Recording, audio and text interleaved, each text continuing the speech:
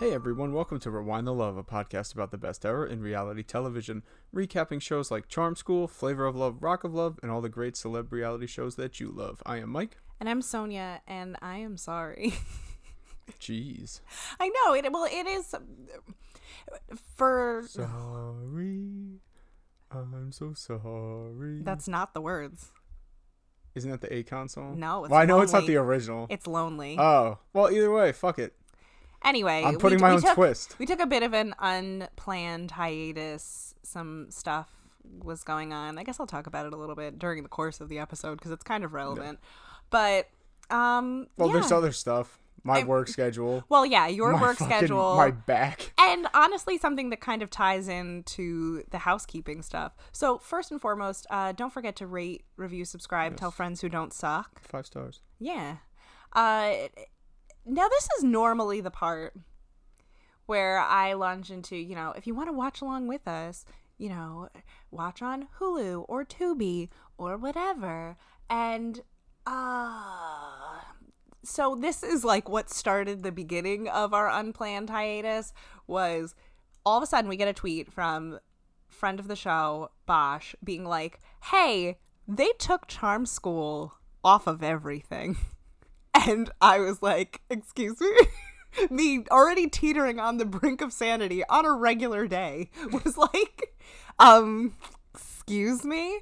So we were lucky enough to find it on YouTube. So I guess watch along with us on YouTube or pay for it if you want. It might be on Hulu. We're broke. We can't afford Hulu right now. Just telling all of our personal business. Who gives a shit, right?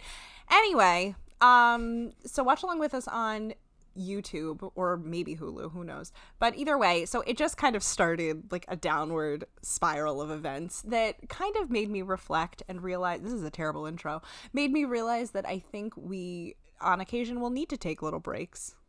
You never know what's going to happen in life. There's always shit coming up. No, I mean like planned breaks. Like we're going to have to take planned breaks. Because I was at a point too where like I think I was so...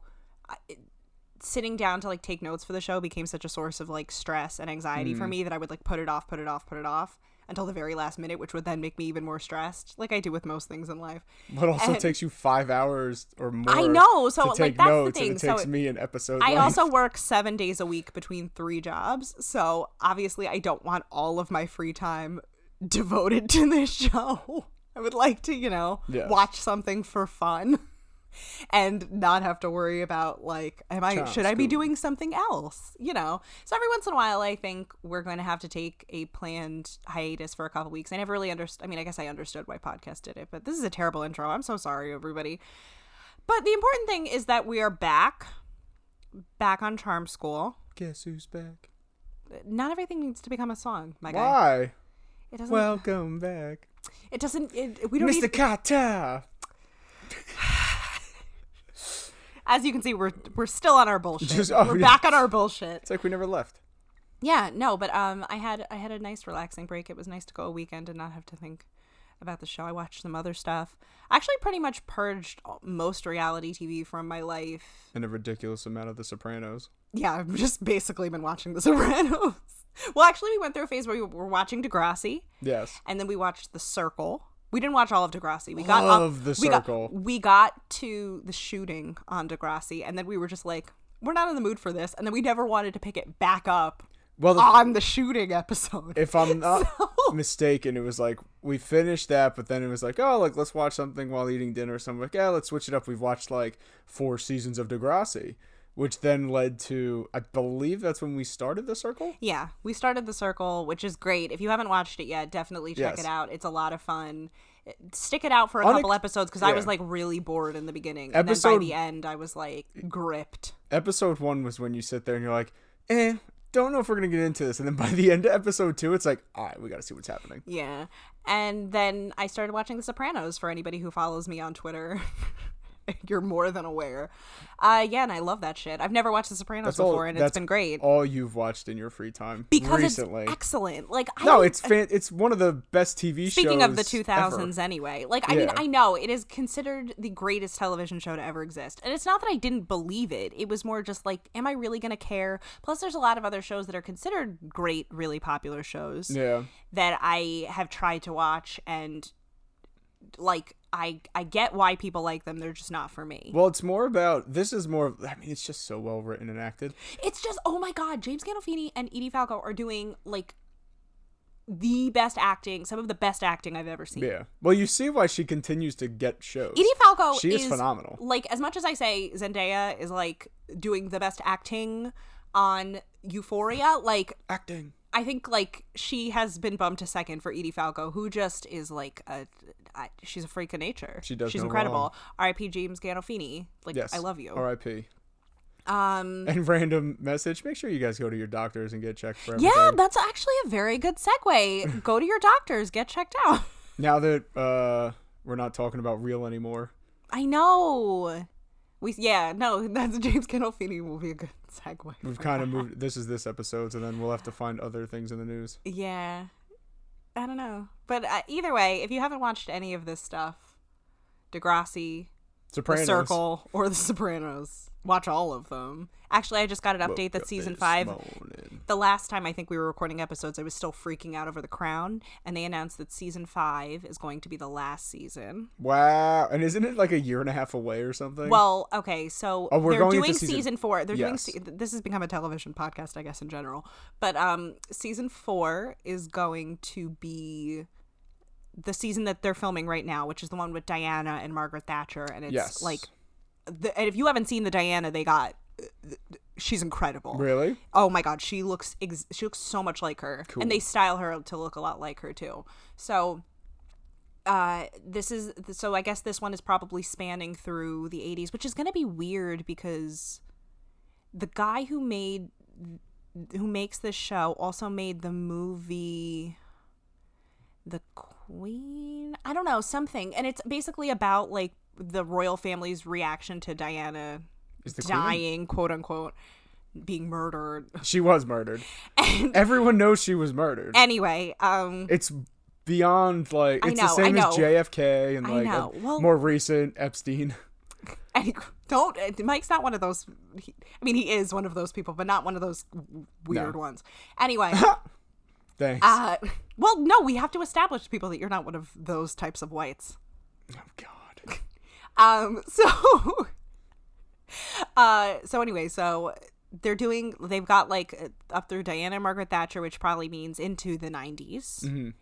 And then, so I was saying that I guess they're skipping that period of time that was in the movie with Helen Mirren that this guy also made. I don't know why he's so fascinated with the royal family. That's on him. A lot of people are. But, I know I'm technically one of them. But then season 5, they're getting Dolores Umbridge from Harry Potter to play the Queen in the last season, in season 5. And then is that the one who was making him... in all the pink? Yes. Yeah. He was like, he had to write his name or whatever the hell it was, and it scratched him. Yep. So that's Queen Elizabeth in the 5th and final season. Interesting. I think partially because...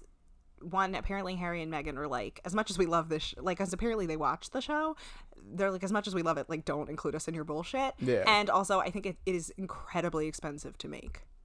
Oh, I've heard that it is like probably like one of, if not the most expensive television show. I believe it. Period. Anyway, I don't know. We don't have any news in the world of celebrity, I don't think. So I haven't seen anything crazy. Yeah. No. Actually, oh my God, shout out to Heather and Lacey from Rock of Love who just launched their podcast. Yes. Heather put up a video today. It was a really great picture where it was a picture of her, New York, and RuPaul. That she was doing like a drag race thing. So good for Heather. That's pretty cool. I'm trying to think if there's anything else with any of these people. I don't know. But check out their podcast. I haven't listened to it yet, but I'm sure that it's great. I'm gonna wait till after we do ours with their season. I don't think that they're talking about Rock of Love. I think they're just talking in general. Oh, it's just kind of like a BSing? I think because they're friends that they have conversations. Cool. Honestly, I have no idea. I could be completely wrong. So, honestly, if they were smart, they'd do it about the show. They'd do it like Office Ladies. They probably. God, I love that show.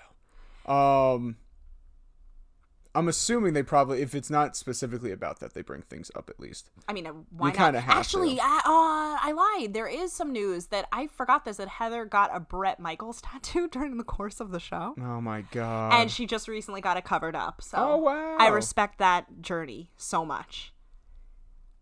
I don't know if I'm ever going to be ready to get to Rock of Love. Like, the more I see between, like, the other podcasts who are covering it, like, have made me, like, horrified about what's to come. I'm excited for it. So, I don't know. So anyway, this has been like 10 minutes of just nonsense. But anyway. It's a long intro. We've been gone for a little bit. We've been gone for a while. We have a lot to talk to each other about. Like, we don't see each other every day. Yeah, we don't live together.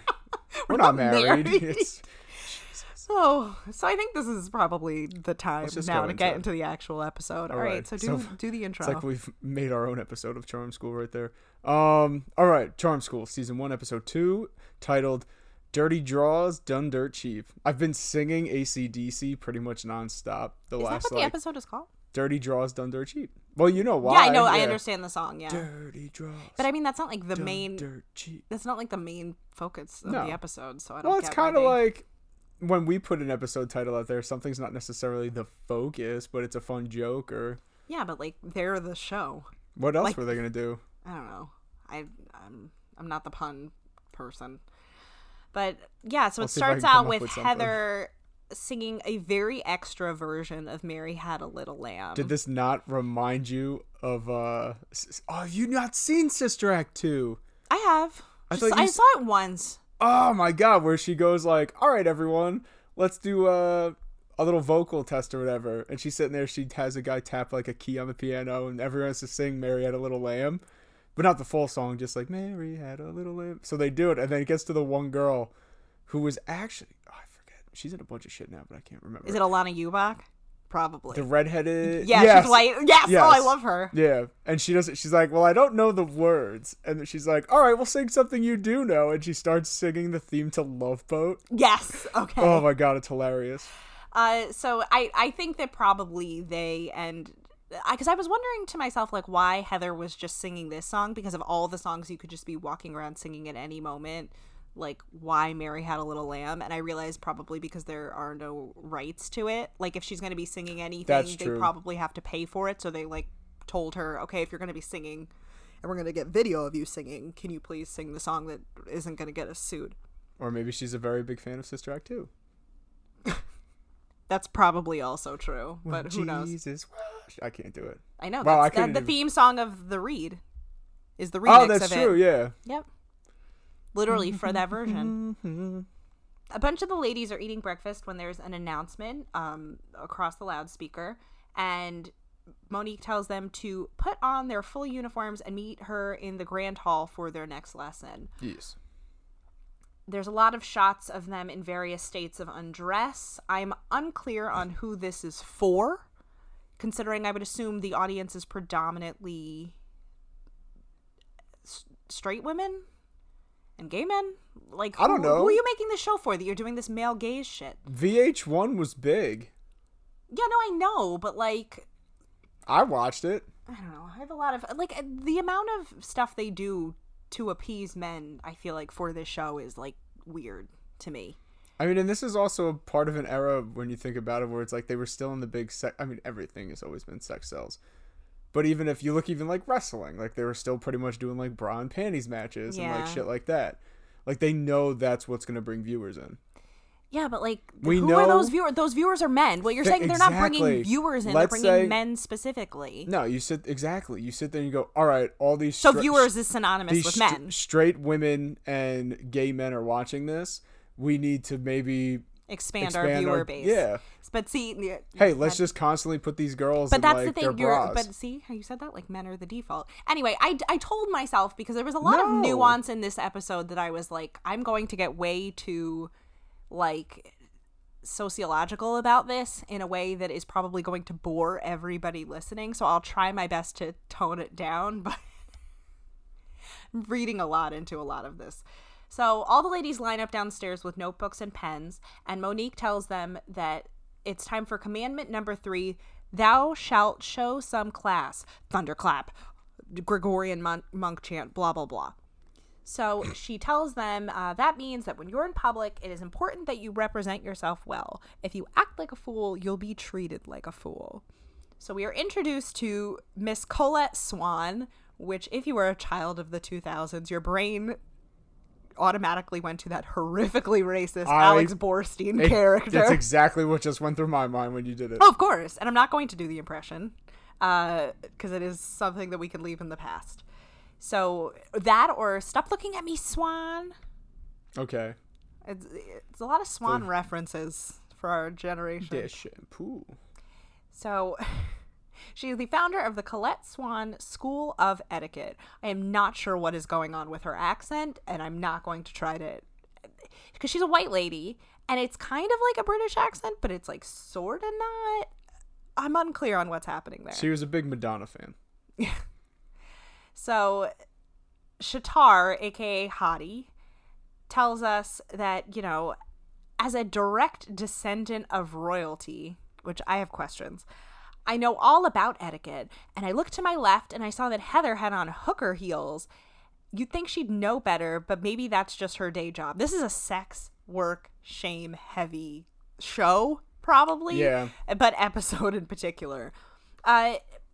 I think it's really more important. It's not necessarily like hooker shoes. They're just plain ugly.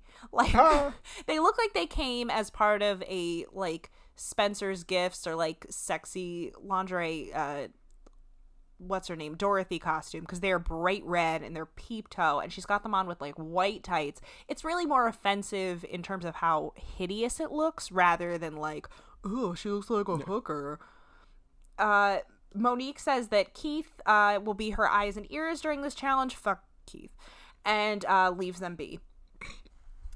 So Colette tells them that anywhere they're moving, they should be moving gracefully and with elegance. So she sets them all up to test their walks. Basically, there's a chair across the room, and she tells them to walk from where she's standing over to the chair and then back.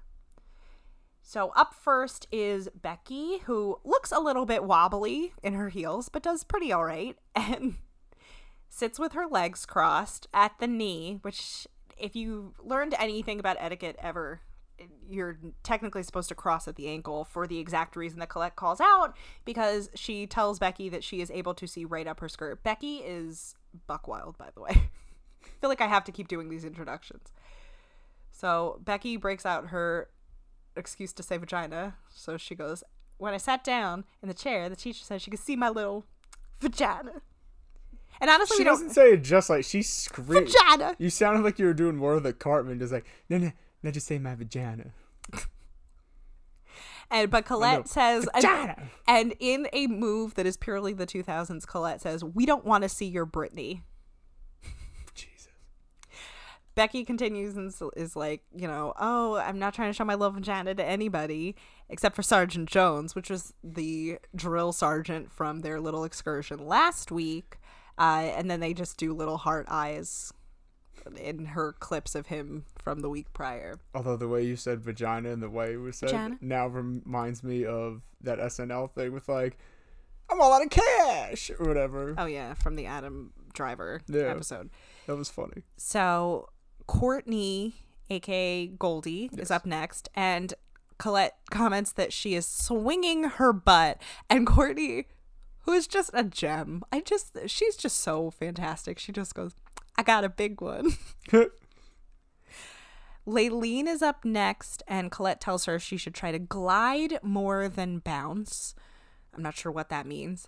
Larissa gets told that she's walking like Prince Charles, which I didn't really get it at first, and then I realized it's because she stands with her shoulders kind of pulled apart and her arms behind her back. See, just like very like on a mission. Like it didn't come off as an exceptionally masculine, or you know what I mean? Like I think it was just because he does walk with his arms behind his back like that. My whole thing though was like they want them to walk with class and elegance, and I was like, well, who the fuck walks with more class and elegance than someone who's part of royalty?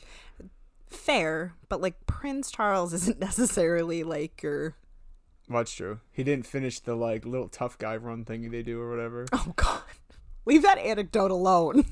What? That was a good that was the only episode you saw after complaining about One of Prince the Philip few. being a piece of shit. And you watch the one where it's like, oh, we get a sad backstory on Prince Philip. He's not such a bad guy. Yes, No, he is. I know. No, he's a piece He's of like crap. the worst guy. So up next is Jen, aka Toasty. Colette says she's walking like a robot, which feels on brand. I'm not feeling Jen at all this season. No, it's like she's just there to collect a paycheck, and they barely show her though. They like really because she's focus boring on everyone else. Followed by Shay, aka she was Bucky. Yes. Colette says it looks like something is sticking out of her skirt. It was kind of folded weird in the back. Like, wasn't there something where it was like, it looked like it was caught on something? I thought she said it was something like something's up her butt. No. Well, I mean, she was walking a little bit like that, but it looked like the skirt was kind of stuck up in the back. Might have had a wedgie. Anyway, last but not least is Heather. Colette asks her why she's wearing the hideous red shoes, and like Heather's like, I just tried to switch up the outfit a little bit, and Colette goes, it's kind of stripperish, and Heather's like, okay. Not that there's Like anything literally wrong with she that. like it's like it's computing in her brain, and she just defaults into like, okay. So then they try this again, but with books on their heads this time. Becky goes first again and keeps messing up. And Jen, of all fucking... Jen, in her talking head, goes, Becky is very unladylike. That girl has no charm. Ma'am, on a show That's why she's in about charm drunk bitches, you were the drunkest of bitches. You made a whole ass of yourself on national television prior. You do not get to call the kettle anything. Like, you don't have the right. You don't have the range. Somebody, words of New York, somebody lied to her several times.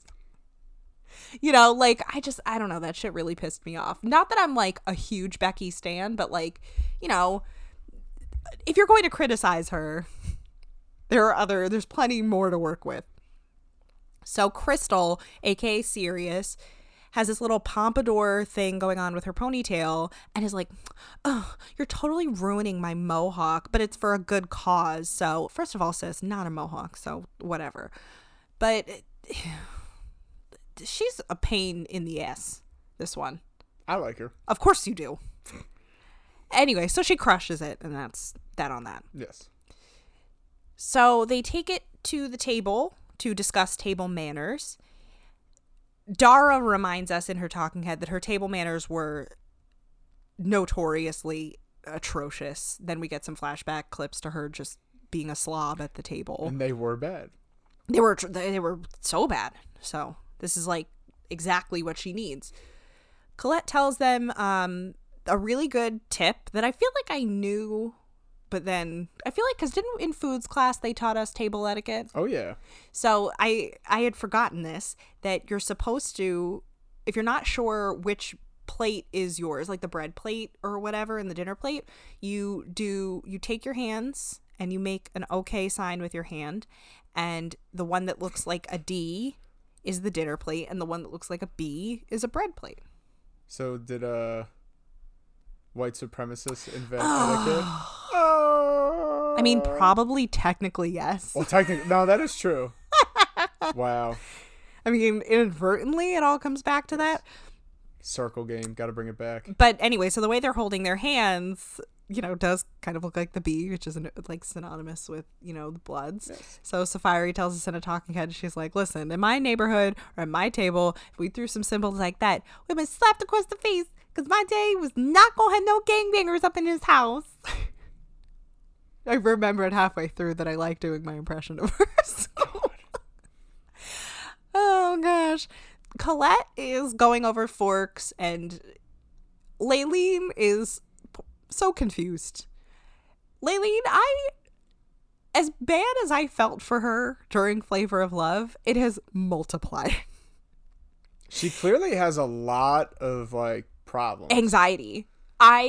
So that's what I was going to say. We can talk about it a little bit later too, is like I feel like I watching her is like watching my inner monologue. Oh my God. That's no, I'm being dead serious. Like, I feel like that's how I tend to like approach life, where it's like regular, stupid, silly things that it's like everybody goes through life not being good or perfect or knowledgeable about every single thing they do all day. But like the crippling fear, well, we can talk about that a little bit more. But anyway, so she's sitting at the table and she's like not understanding a single thing, asking a million questions. None of it is really resonating with her, to the point that I feel like she has some kind of like processing thing. Like she's got like a I say this as somebody with a learning disability. Like I don't know, so much of watching her felt like a lot like how I would be if I wasn't so embarrassed to admit it.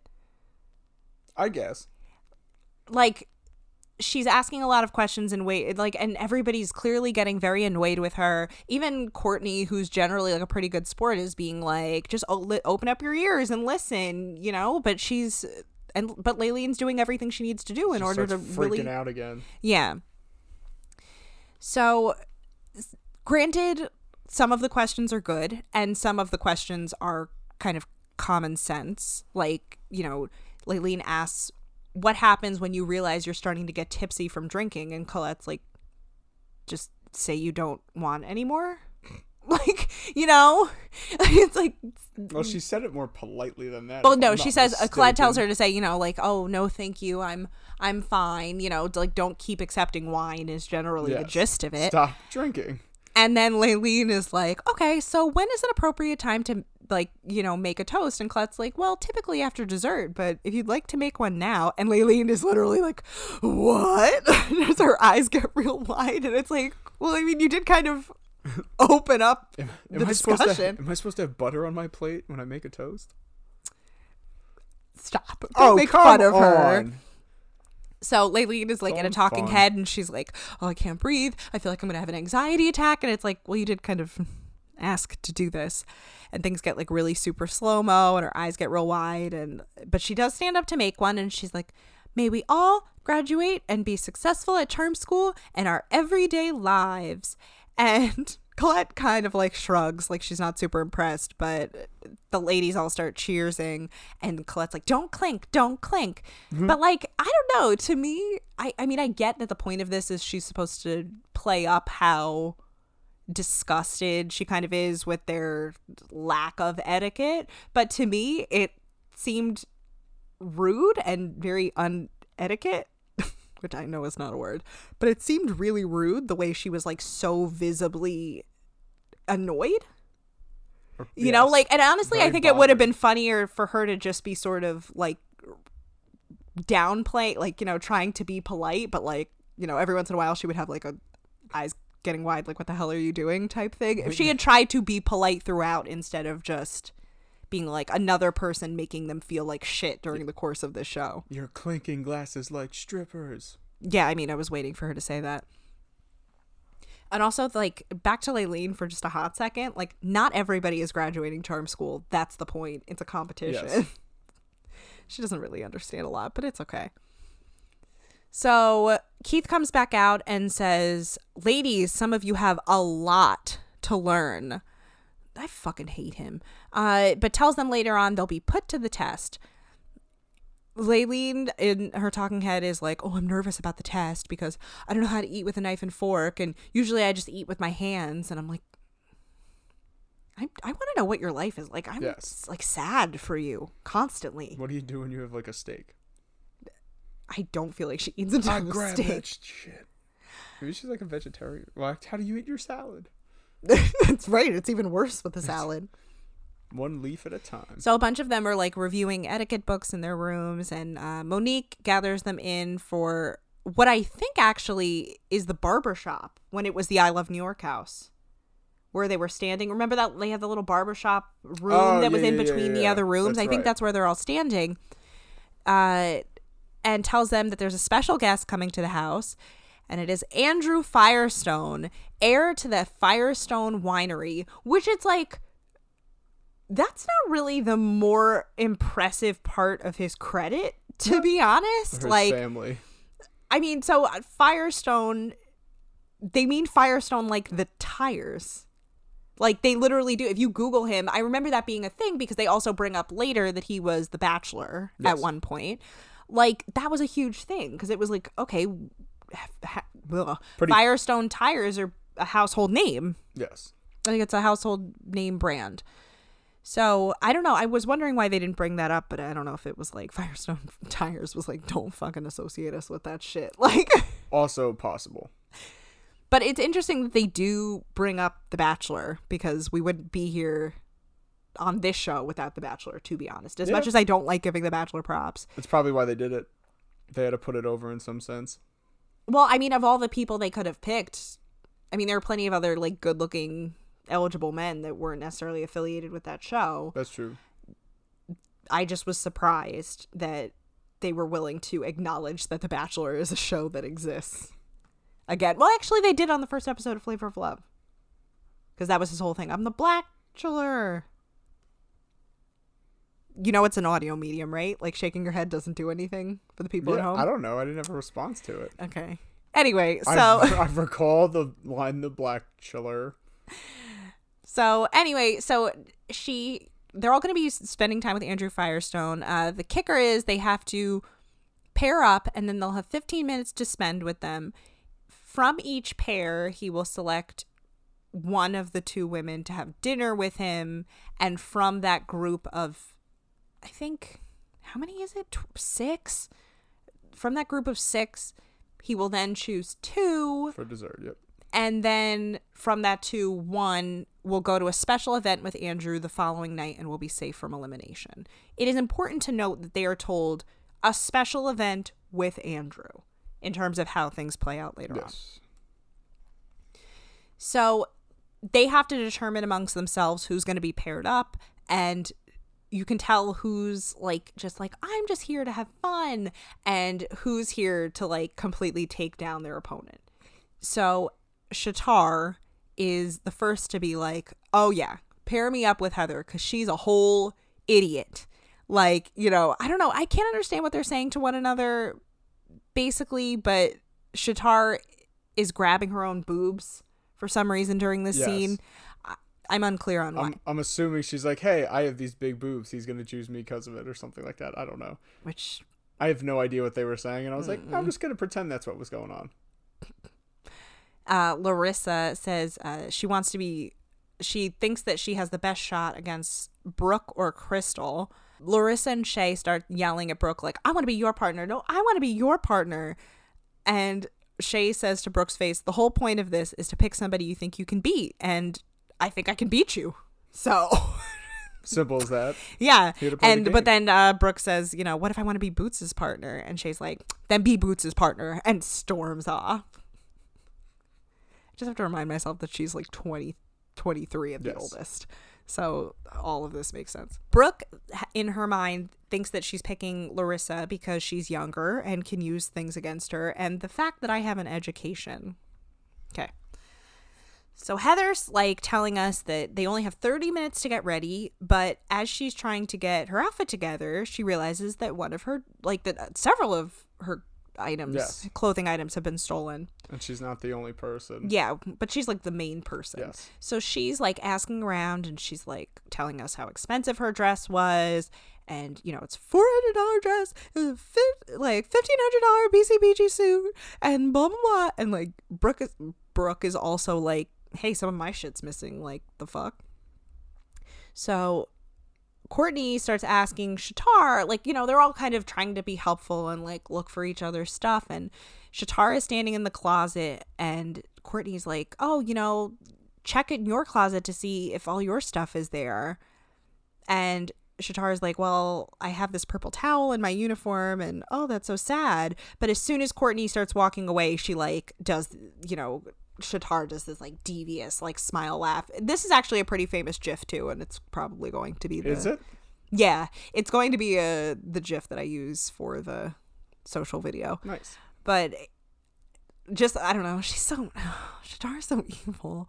So she's like, in a talking head, she's like, I just have to win this competition. And if it means hiding a dress, that's fine. So then we get production footage of her taking a giant set of clothes and going to the kitchen island, and there's like cabinets in the kitchen island with drawers, and she puts all of that stuff in the kitchen island. Why she is doing this is beyond me. Like, anything for the advantage. Yeah, but like, why? Just be better. Like, just be best. Like, do your best. I was waiting for it. I almost said it myself. Be your best. And, like, if you really think you're that strong of a competitor, you don't need to resort to shit like that. Yes. But whatever. Producers. So Heather is literally, like, crying. And as much as Heather gets on my fucking nerves, I am kind of with her, where I'm the kind of person where small inconveniences like that, especially when it comes down to money. And then Heather kind of explains a little bit later that, like, it's not just that it costs money. It was that, like, her family kind of got together to buy her these things. And that's when I was like, you know, you, as an audience member, you're like, okay, well, that I understand. That I feel a little bit more bad about, you know, that your family, like, scrounged up this money to put together and, you know, you lost this thing. Oh, wait, I forgot. So Heather goes into the bathroom to start crying, and Shatar is like, at first, like, oh no, don't cry. And then as Heather's shutting the door, she's like, wait, I need my rollers. So it's like, don't cry because I need some shit from the bathroom. That was funny. But anyway, so in a talking head, Heather's like, I don't understand. Like, I'm trying to better myself, and like, this isn't fair. Like, why would somebody do this to me? And Brooke is like, I'm tired of this. Like, we need to fucking find these clothes. Like, we don't have the energy for this. Be proactive. Right. So she's taking charge and, like, looking, really considering she's, like, fully dressed with shoes on, is, like, really tearing up the house looking for the stuff. She went everywhere. Yeah, it's very impressive. And then finally, which I don't know what led her to finally look in the kitchen, because granted, I'm terrible at finding things. So I'm like the worst. If you tell me, like, oh, look here for that thing, I'm like, No, I find everything of yours. You do constantly.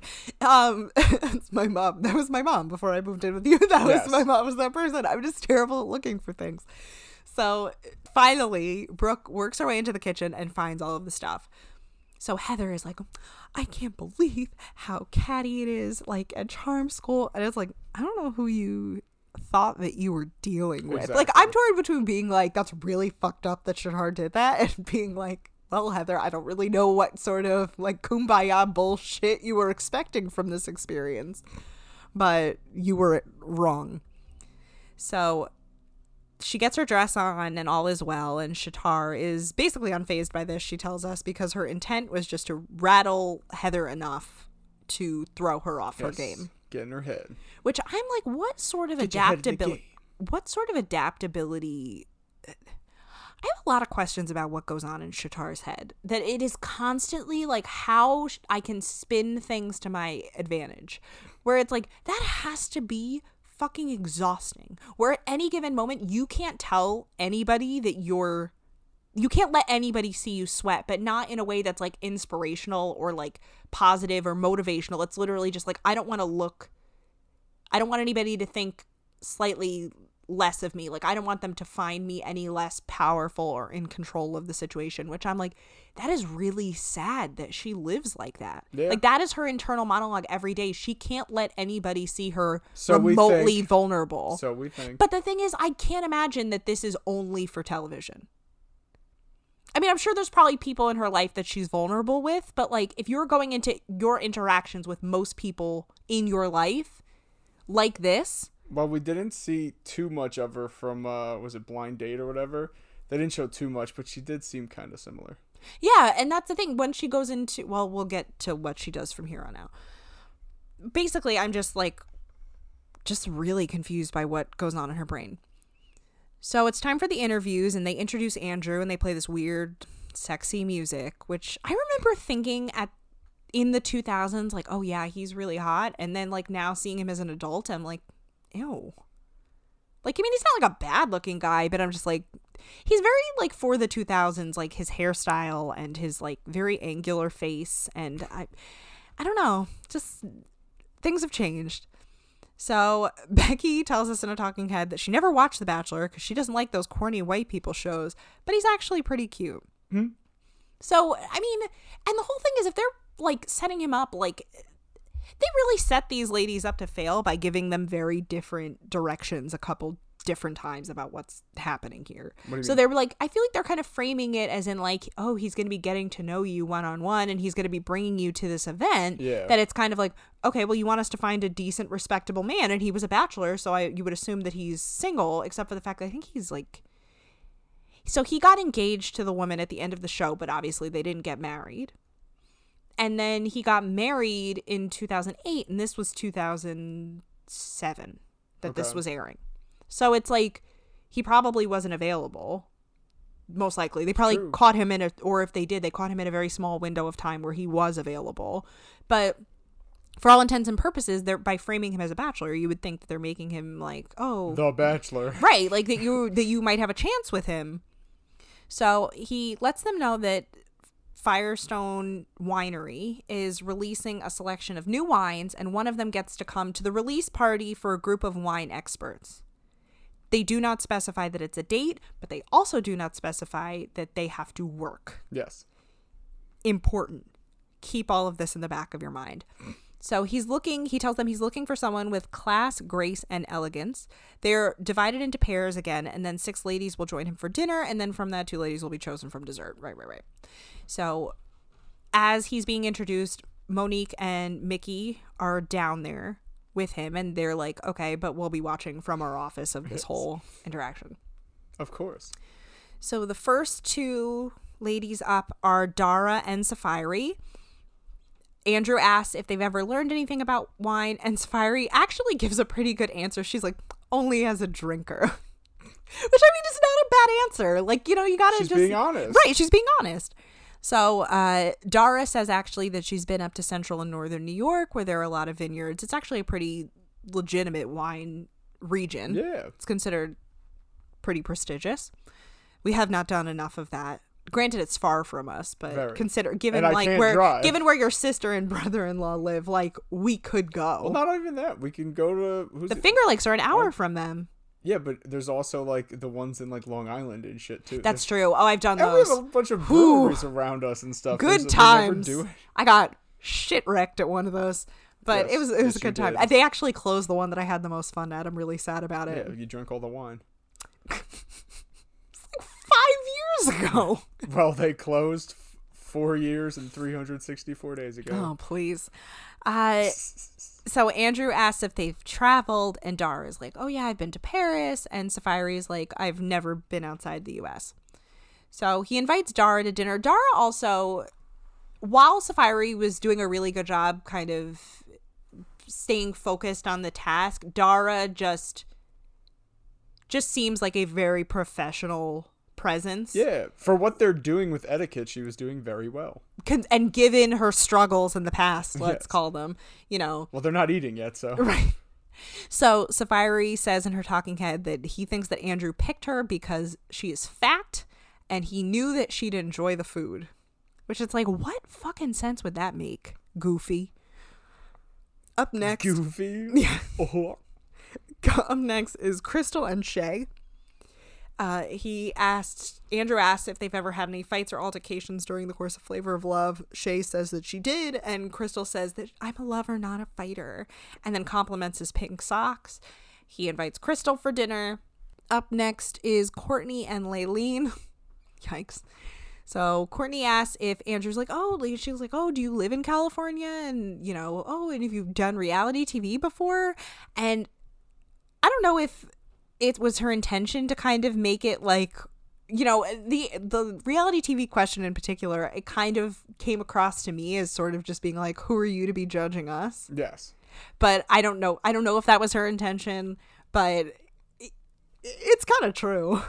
Like, you're just on the other end of that. Like, sir. And she told them that he was the Bachelor. Yeah, no, but that's what I'm saying. So he was on reality TV. That's kind of what makes me feel like she was doing that, to be like, who the fuck do you think you are? But not in like a mean way, but in sort of just like a taking him down, like a playfully taking him down a peg. Yeah. Kind of no, way. That's true. And Andrew's like kind of taken aback by the fact that she's asking him questions. Yes. And going like, oh, I thought I was going to be the one, doing the interviewing, whatever. I'm the man. And he asks if they think the show is going to be helpful to them, and Laylene's like, thank you for asking, and I do, and I'm excited to be here, and I'm excited to apply what I'm learning here in everyday life. And Andrew invites her to dinner, and literally it comes down to like, one, he probably finds her attractive, Yes, but also it probably comes down to the fact that like she didn't like he's annoyed at Courtney for asking him questions. Like, it what could the be that. fuck? I What wonder a if the dickhead. producers gave him the people to choose, I wouldn't be shocked if that played into it, or an but influence at least. maybe. But also, it was kind of like, I mean, also we're seeing clips to frame it a certain way, so it's like, That's also true. because the thing is, everything we watched, where I was like, yeah, I kind of understood why he picked this person. And plus, like, Courtney's got, like, to be frank about it, like, Courtney's got a pretty strong accent that makes her sound like a dumb hick. I'm not calling her that. I'm just Yeah. saying, like, to somebody who's probably Of got it, his who's like an status. elitist kind Yeah. of person, like Layleen, you know, who got more like a standard, just sounds like a standard American, not necessarily any specific sort of region, that like it's probably some of the stereotypes related to class. That's true. So he picks her, and Courtney, now we love her. We all make mistakes. She goes, oh, like, I shouldn't have picked her ass, you know, men love Asian women. Which I was like, you know, I get it, like, especially as like a black woman in terms of like desirability. If you ask, especially, I'm sorry, I'm gonna get real stereotypical here, but if you ask your average white man who is more attractive, a black woman or an Asian woman, I feel like most of them would lead Asian. I don't think you could generalize it that much or simplify it that I don't much. know. There are black women out there who understand what I'm saying. I'm just saying. Again, I'm speaking from the point of view of a white man. Who's attracted to black women. Yes. Well, So your opinion's a little biased. all women. Thank you very much. I'm just saying you're But- married to a black one. So. yes. You're not exactly as neutral of a party here as you seem to Well, it think. doesn't mean I don't find Asian women attractive. I'm not like saying I that do. you don't. I'm just saying you've made your choice. Well, oh my god, you're going right back to yes. There's no simplifying. Anyway, so People are like, just you know, attractive. settle down. So Courtney's like, oh yeah, men love Asian women. And she goes like, don't Layleen look like she can love him long time? And I was like, oof, yikes. I was with you up until that part. So up next is Becky and Jen.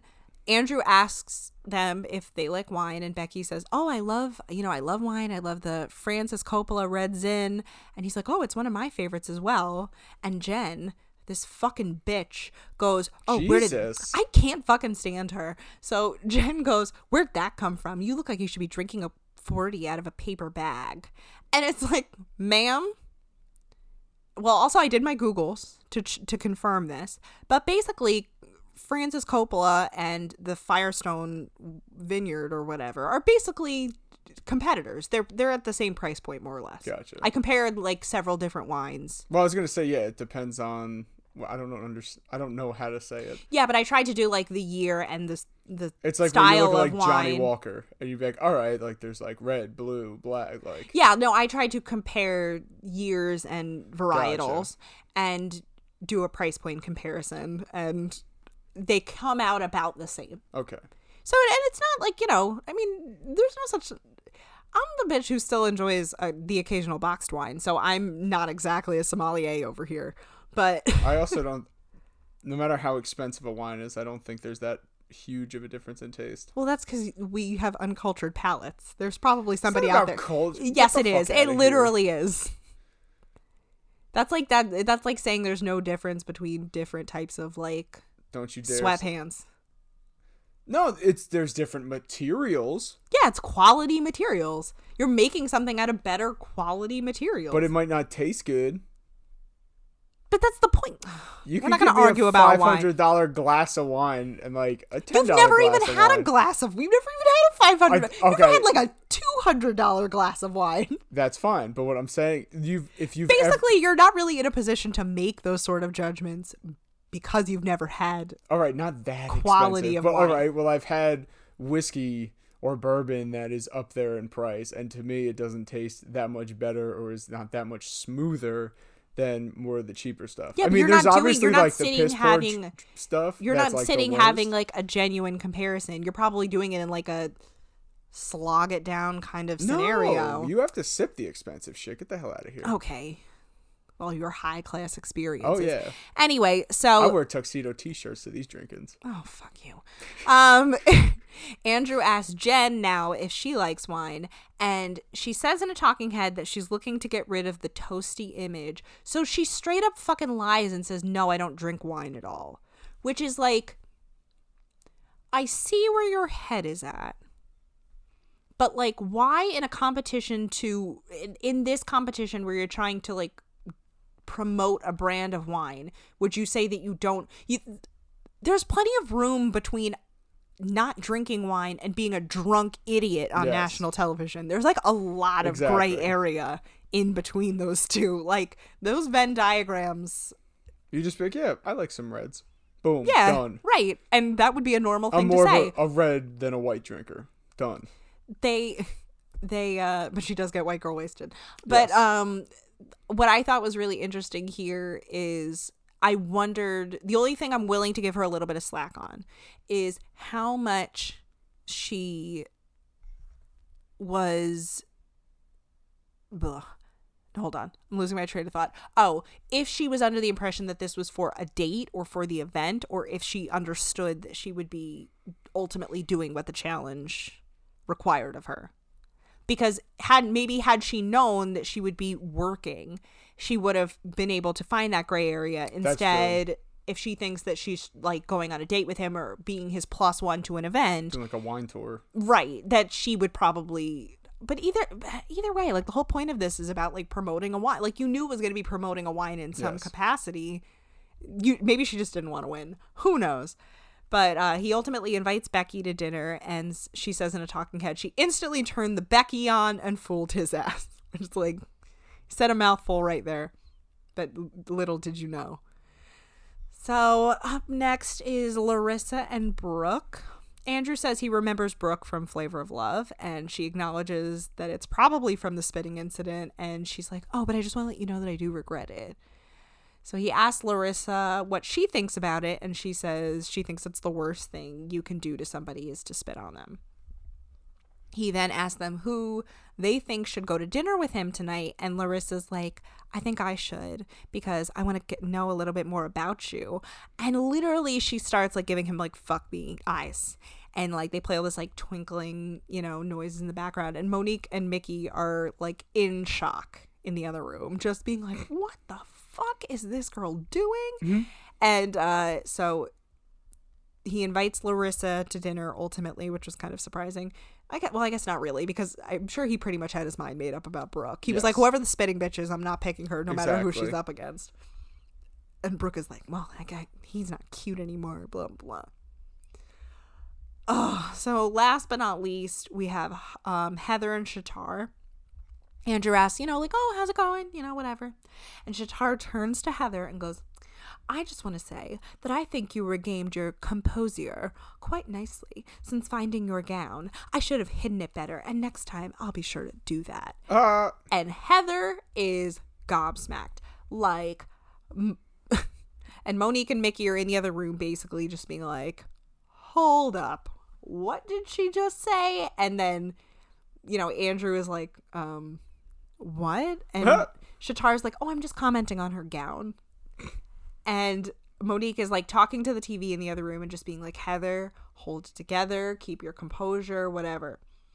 So Andrew asked them if they enjoy drinking wine, and Heather says she doesn't really know, and then launches into the whole story about the dress. Like basically there's like, not only does she not keep her composure, where it's like she could have answered the questions and just been like shooken up, but no, she just like tells him, which he probably didn't really care. Let the fire burn inside. Worry about it later. Just shot a fireball. So she launches into the whole story, and Monique says in her talking head that like Heather is just like tends to play the victim. You've got the dress on now, and ultimately that's what's more important. Yes. Or at least like important in the moment. And Andrew's like, so basically Heather's telling this whole story, and he's like, this probably needs to be like a conversation for later, but like we're launching this wine tomorrow, so like, shut up. So he asks Shatar if she's able to hold it together in front of a crowd, and she says, that it's a breeze for her, and she's wonderful at smiling and selling a product and making it look great. So obviously he chooses Shatar to go to dinner. She actually is an Ivy League grad. She went to UPenn, I saw. Oh, wow. Or she claims she did. Who fucking knows? That bitch lies. She edited her own Wikipedia? No, it's not her Wikipedia. It's like her website, which also lists her, one of her credits as a former Girl Scout, as if that's a relevant thing to bring up. Maybe as a woman in your 30s. Although you were a full adult. They told me to take my sorority off my resume, and that was several years ago. Because she should have done well, or better rather, on the first challenge then with her wilderness skills. What? Girl Scout. Yeah. I mean, it depends. We didn't really do a lot of wilderness stuff as Girl Scout. I didn't. You were a Girl Scout? Of course I was. Wow. You learn something new every day. Oh, that's true. I guess I never mentioned that. Really? Not once. Really? Never has come out, especially for someone that hates the outdoors as much as you do. Because we never did any of that shit. We did a lot of crafts. That's still fun, though. Yeah. Anyway, so Shatar is like gloating and being annoying, and as soon as like they walk back into the makeshift green room, more or less, where all the other ladies are sitting, Heather's like, that bitch won and she stole my dress. And Brooke's like, Shatar, you better watch your shit because like we're gonna fuck it up. And Shatar is like, don't be mad because you didn't win. And so Shatar says in a talking head that all the other girls are just up in arms because I took Heather's little rags. Mm-hmm. And literally I think they show Crystal, giving her the finger. Like in the actual real time. Yeah. So Heather's like, oh, it's on and popping now. And Shatar goes, at least I was honest about it. And Brooke fucking straight books it upstairs. And like a bunch of the other ladies follow her. She does that little like slowly walking away when no one's looking. And then look, she starts going and everyone's like, oh my God, what's she doing? And then Shatar's like, leave my stuff alone. You guys, like in this horrible high whiny voice, and Brooke's like, we have all the rights to your stuff because you took rights to ours. And it's like, it's not really legally how that works. So Shatar is like doubling down in her talking head, saying this is a competition and I'll do what I have to do to survive. Back like in real time, what, like the Eddie Guerrero of like, I don't know what that means. Oh, you don't. Well, minus the whining and the bitching, but one of his gimmicks used to be lie, cheat, steal. Like he does anything to win. He always came up with really fucking clever ways to win though, and like some funny shit too. Like there's one great one. He's against Kurt Angle who does the ankle lock, so he like unties his shoe, but like Kurt Angle doesn't see, so he goes to do the ankle lock, the shoe slips. Oh, it's awesome. The boot, I should say. It's not a shoe. Okay. A lie, a cheat, a steal.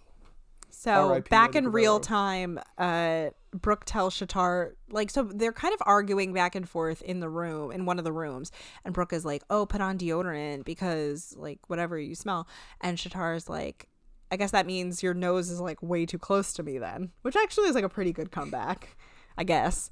And Brooke's like, no, it means your arms are so big that it just exudes up to my nose. There's that college education at work. And Shatar's like, oh, please, not everybody has to be anorexic. And then Brooke like launches into this whole thing. I'm not anorexic, which technically she wasn't calling her anorexic. No.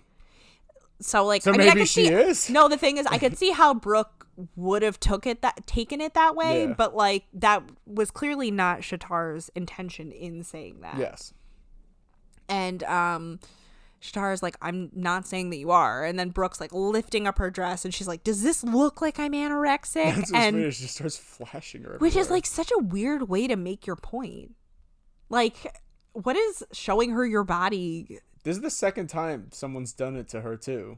What was it, season 1 where Crystal like lifts up her shirt and like flashes her boobs? Oh yeah, you're right.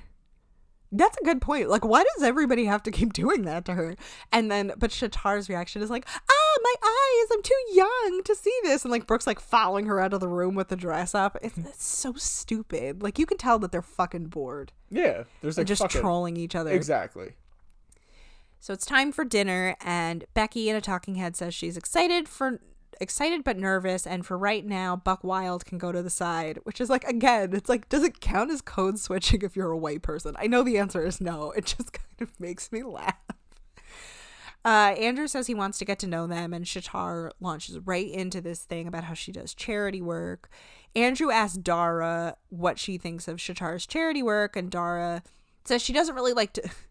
She says something that sounds really fucked up, but like, I get where her thought process was, where she's like, I don't really like to talk about charity work. But what she's trying to say is like, I don't like to talk about the charity work that I do. She doesn't brag about it. She doesn't like to brag about it is what she's saying. Yes. But she says she doesn't like to be boisterous about it, which is not what the word boisterous means. But, you know, that she takes pride. It's something she takes pride in, but doesn't really ultimately like to brag about. So good answer, technically, Yes. just poorly phrased. Good answer. Good answer. Good answer. Good answer.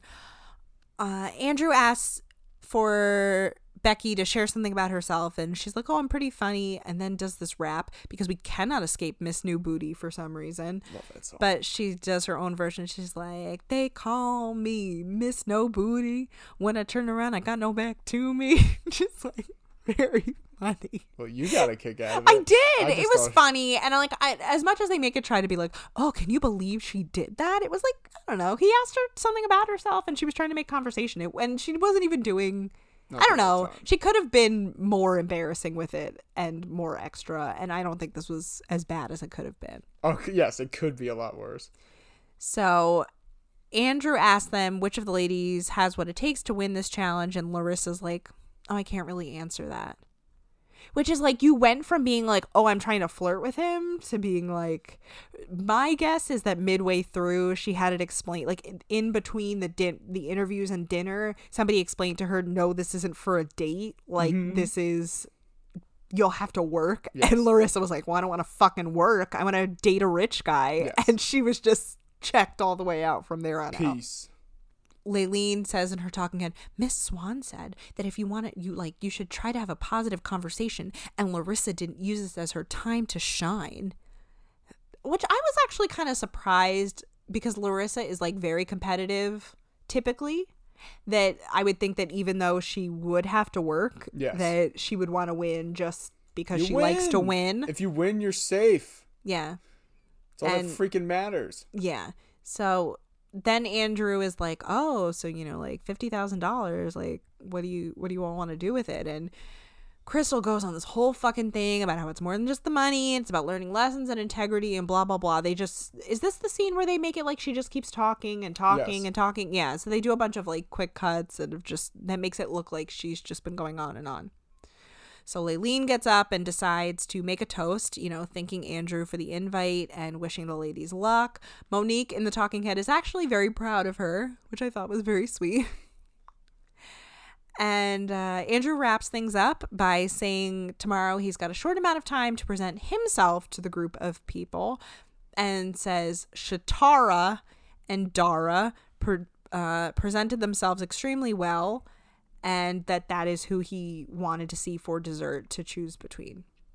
So Larissa goes on this weird thing where she's like, oh, if he's so intrigued by Shatar, like, I should have just bent over and shook my ass like I've been doing. Which like, whichever. I'm doesn't like, make sense in right, this like, I don't understand situation. her logic here. Yeah. It's like, he's not picking them based on how attracted he is. It's like who he thinks will do the best presentation. Exactly.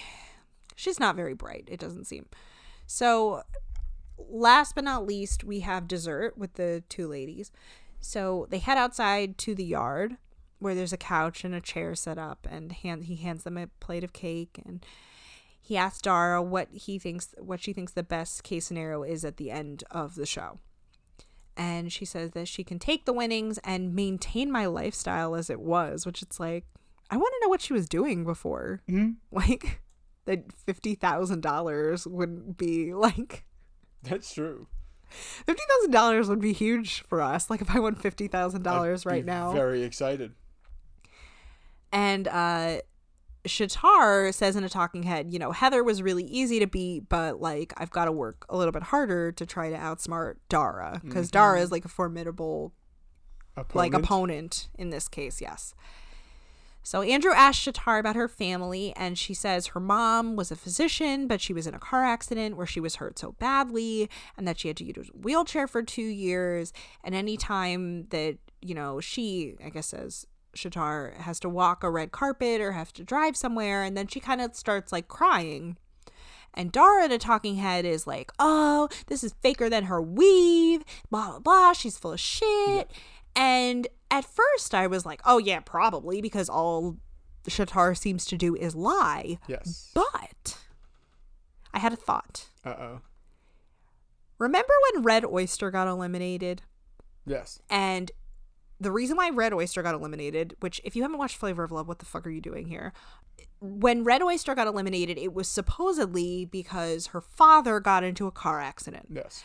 And, she comes, when she's saying goodbye to everybody, she comes up to New York, and that's when New York's like, I think that was the scene where she was like, you're the only bitch in this house I ever respected. I'm pretty sure that's when. Maybe? Yeah. No, that might have been during the reunion. No, I think she says that during right, during the elimination. But if we remember, going back to the iconic line of the week that week, she's saying goodbye to New York, and Shatar kind of leans over and goes like, oh, a similar thing happened to me in college. And Red Oyster cuts her right the fuck off and is like, don't make this about you. Like, shut up. Yeah. And I was like, oh, so maybe this is true. This was like, I mean, she's saying, yeah. Like, it was a car accident. Like, I mean, now granted, do I think that she pulled this story out and like turned on the waterworks a bit about it? Of course. Yes. But I believe that this is a genuine anecdote. Thoughts? Yeah, I know. I'm very proud of myself for having that kind of recall. I forgot about that moment, but now, no, that makes sense. Yeah. So I do think that genuinely happened to her. I know. I'm very proud. I was very proud of myself for doing that kind of detective work, because normally I'm pretty dumb. We get a quick clip of back upstairs, and Brooke is like rifling through Shatar's stuff and telling us in like a talking head voiceover that first she's like, I just wanted to hide the stuff. But then she realized like, oh, I'm basically doing the same thing that Shatar did. And I'd rather do something that kind of takes it up a notch. She wants to find the route that would be the most humiliating thing to have happen on national television. And she, for those who don't remember, or for who haven't watched yet, there are pictures of them above their beds, which is how ultimately they determined who was in what room. Yes.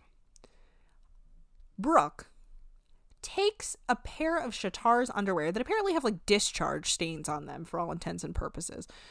So it seems, the way they do kind of make it like, oh, she's got like a yeast infection. She probably just has more discharge. Like, I cannot believe I'm saying discharge this many times. Yes. Like, I don't want to be thinking about Shatar's discharge. But like, she takes a pair of her underwear and hangs it like over the portrait. And like, she's like, Brooke goes, oh, like might as well put him on blast, like Flav would say. So Heather, Brooke, and some of the other girls like come into the room and just like look at it and like laugh at it, and like, which is insane to me, because I guess I get Brooke's logic, but like there are better ways to get back at somebody than to pick up their dirty underwear. Very much so. Like, that's more embarrassing for you than it is for the person you're trying to embarrass. If you use like a glove or something, that you'll be okay. But it doesn't seem like she did. Well, because they asked like, did you wash your hands? Becky is the only one to ask her like, oh, like, did you wash your hands? And Heather and Brooke is like, no. And Becky's like, ew, fucking do that. Which then makes me think that Brooke is the kind of, I shouldn't get into stereotypes. I had a funny joke about this. Back to dessert, Andrew pulls out a literal invite and says it's a hard decision because they both are so charming and well-spoken, which is like kind of cringy when you're talking to black people.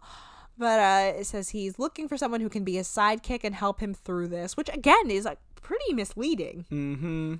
And ultimately the person he chooses is Shatar. Andrew walks away and Shatar is like, oh my gosh, I've just sorted out what I'm going to wear. And Dara's like, you better hope they don't hide any of it.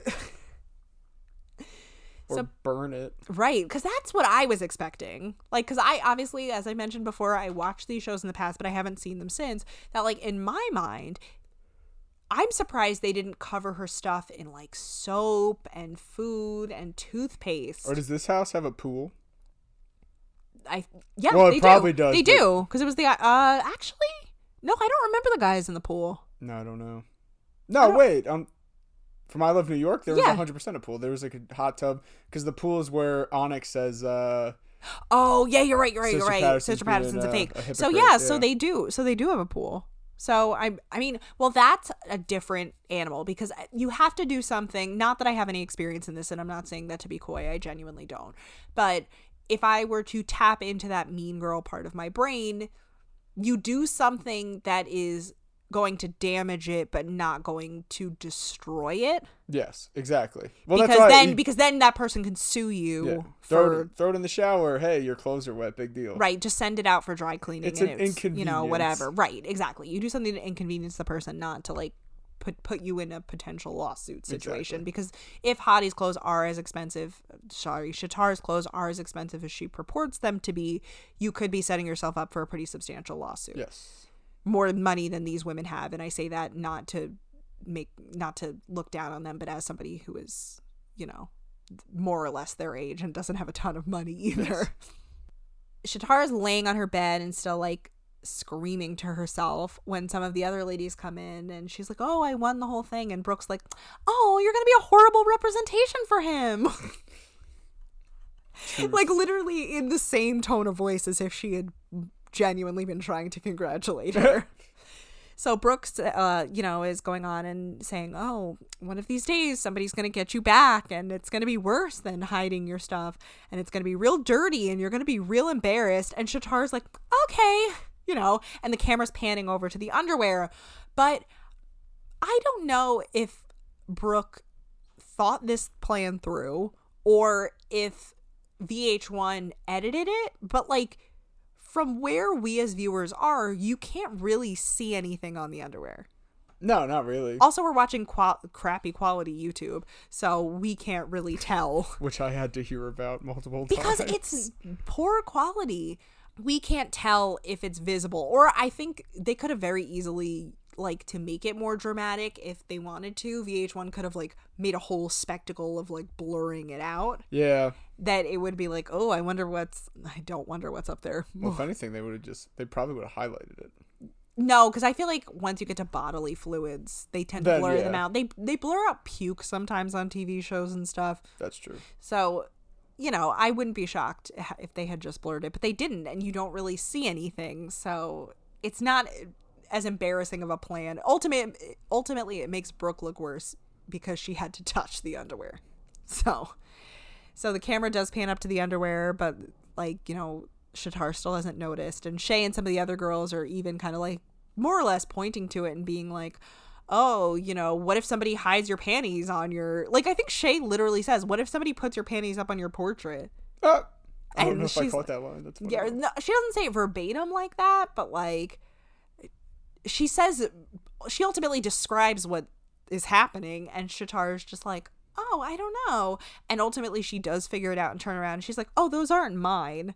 Which is, again, like that PR brain. It's like, you're just lying. You're just like a shark brain. Like, you're just, adapting. Right. That's got to be an exhausting way to live, is all my point of that. So, it's the next morning, and there is a call over the loudspeaker while the ladies are sleeping that says, "Shatar, get ready. You'll be leaving soon." So, she is dressed in this long white and black gown, and Monique calls over and says the limo is waiting, and she's got a little stole thing with her, and everyone else is just more or less waking up. And Brooke says in a talking head that she hopes Shatar embarrasses herself and Andrew, and that he regrets picking her. And as she's getting into the limo, Larissa calls out, "Break a neck." Yes. She's like, yikes. So it is important to note that Shatar is dressed to be a guest at like a high fashion event. Yes. Not to be for the purpose that she's going. Well, to this not thing. even that, but like even if she were, we'll get to it. But Monique says over the loudspeaker for the rest of the ladies that she'll be having lunch with them and they'll be cooking from her book, Skinny Cooks Can't Be Trusted.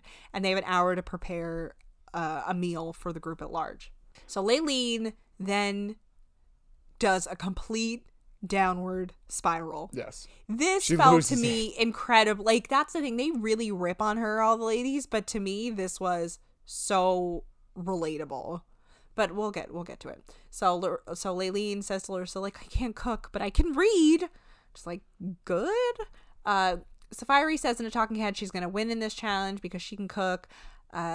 Becky wants to team up with her, and like they're like, oh, let's make mac and cheese, blah blah. And Becky's like, we'll put bacon in it. And Safari deadpan looks at her and goes, I don't like bacon in it. And that was the end of that discussion, apparently. Bacon's better and everything. So Layleen is like losing her shit. She's like in the bedroom and she's not crying, but she's like pacing and like really just talking out loud to like psych herself up to go downstairs and help cook. And everybody else is kind of looking at her like it's not that serious. But if you're putting it in the frame of mind in like Layleen's mind, who probably already has like crippling anxiety, Yeah. to then be like, she thinks, and she has no reason to think this, that like her potentially getting sent home depends on this meal. She doesn't want to fuck it up. Yes. And like, but that's why you have other people, like everything we find out, like everyone worked together to make something. that's the thing is, but the thing is, I, as somebody with really bad anxiety, like crippling to the point that I don't do a lot of things. Honestly, part of the reason why I wasn't putting this show out for several weeks was because of such bad anxiety that if I didn't feel like I put out a perfect product, that I was going to be a failure and that life was going to be terrible. You know, watching Layleen walk around and be like, you can go downstairs, you can do this, you can put this together, where it's like, it's not only is it not being decided by this, but like you're getting a lot of help. You didn't even necessarily have to be cooking. You would have teamed up with somebody and they would have been like, fine, just like chop. Hey, hand me things this. Right. Give me this. Read the ingredient. Yeah. Right. Like, but she's just upstairs and she's like, if I can't do it perfectly, I can't do any of it. And like, I was sitting there watching it, and while I guess it's supposed to be funny, like, look how fucking weak and pathetic she is, like, not to be too much of a downer, but I was like, yeah, this is kind of how my internal monologue goes when I do something that I'm not sure about. Granted, I would have gone down there and probably just freaked out in private and just kind of said to somebody, like, I don't really cook, I don't know what to do, I'll do this stupid side task. Yeah. But like, let me know how I can help. Right. But right. Whereas Layleen is just standing around while the rest of them are all in the kitchen. You know, now they're all dressed and working their way down, and Layleen is still up there, you know, folding clothes and psyching herself up. Shatar is in the limo and she's doing a voiceover and she's like, you know, I'm looking forward to being around my type of upper crust people and to be away from the hookers and hoes of the house. Such a fucking bitch. So Andrew opens a limo door for her and helps her out, and basically he's in like a white or off-white, you know, sport coat and jeans. So to say that she is overdressed is, you know, an understatement. Yeah, like, and I, as much as I obviously have expressed my feelings about Shatar, I kind of felt bad for her. It's pretty stressful to be overdressed or underdressed. Well, they pretty much said it there, like, or I'm assuming they told her, like, dress as best as you can. Yeah, I mean, either she was deliberately misled, or she's doing she herself. or like that, or maybe she like didn't do her due diligence to ask and thought she understood what was happening, and then it wasn't the case. Or in her mind, I mean, I think that you don't get to have an Ivy League education and think that that's an appropriate way to dress for a presentation. Mm-hmm. Well, she didn't know there's a presentation. But I mean, she finds out when she gets there. Kind of explain, like, but honestly, in his question to her during the interview phase, he was like, "How do you feel about talking in front of people?" Yeah. So, I mean, like, I don't really feel like they fully explained it to them, but I feel like she kind of, I can't tell whose fault it is that she failed as hard as she did at this. Which also, I'm kind of like, well, it's karma. Like, you know, that's true. You got to get it back somehow. Yeah. So he's helping her out of the limo and they're walking inside, and she ultimately like trips and falls because she's in like a mermaid cut dress and it's pretty tight. So she ultimately falls, and God, how embarrassing. The whole thing is like mortifying. It was so stressful to watch. At least there wasn't a koi pond there. I was going to say you already made an Office reference, It's but there's another one. It's going to keep coming. Oh! Sorry. That was loud. My notes. Speaking... I should have waited.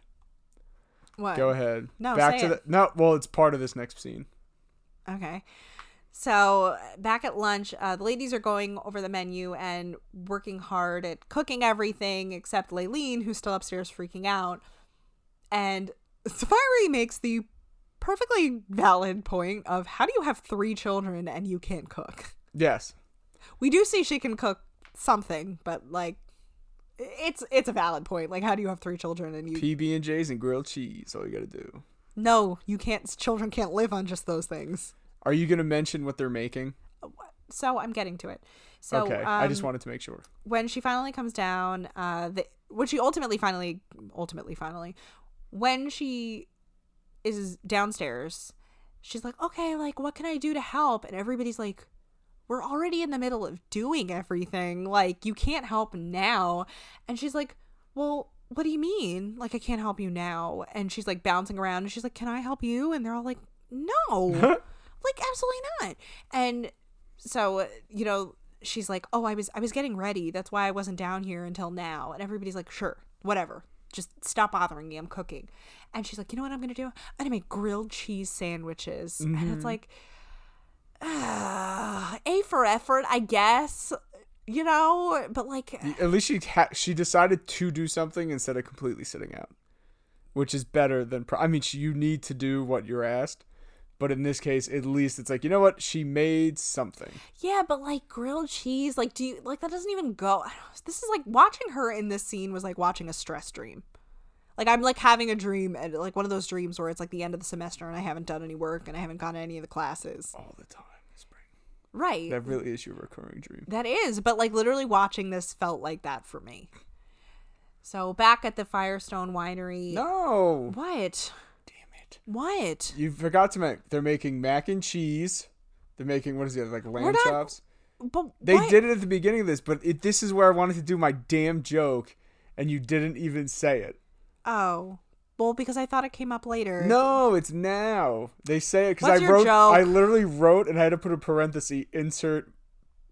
It's an office joke. I said, insert the office joke here, because they go mac and cheese, collard greens, and I was going to be like, don't call it collard greens. That's racist. Oh. They don't call them collared people.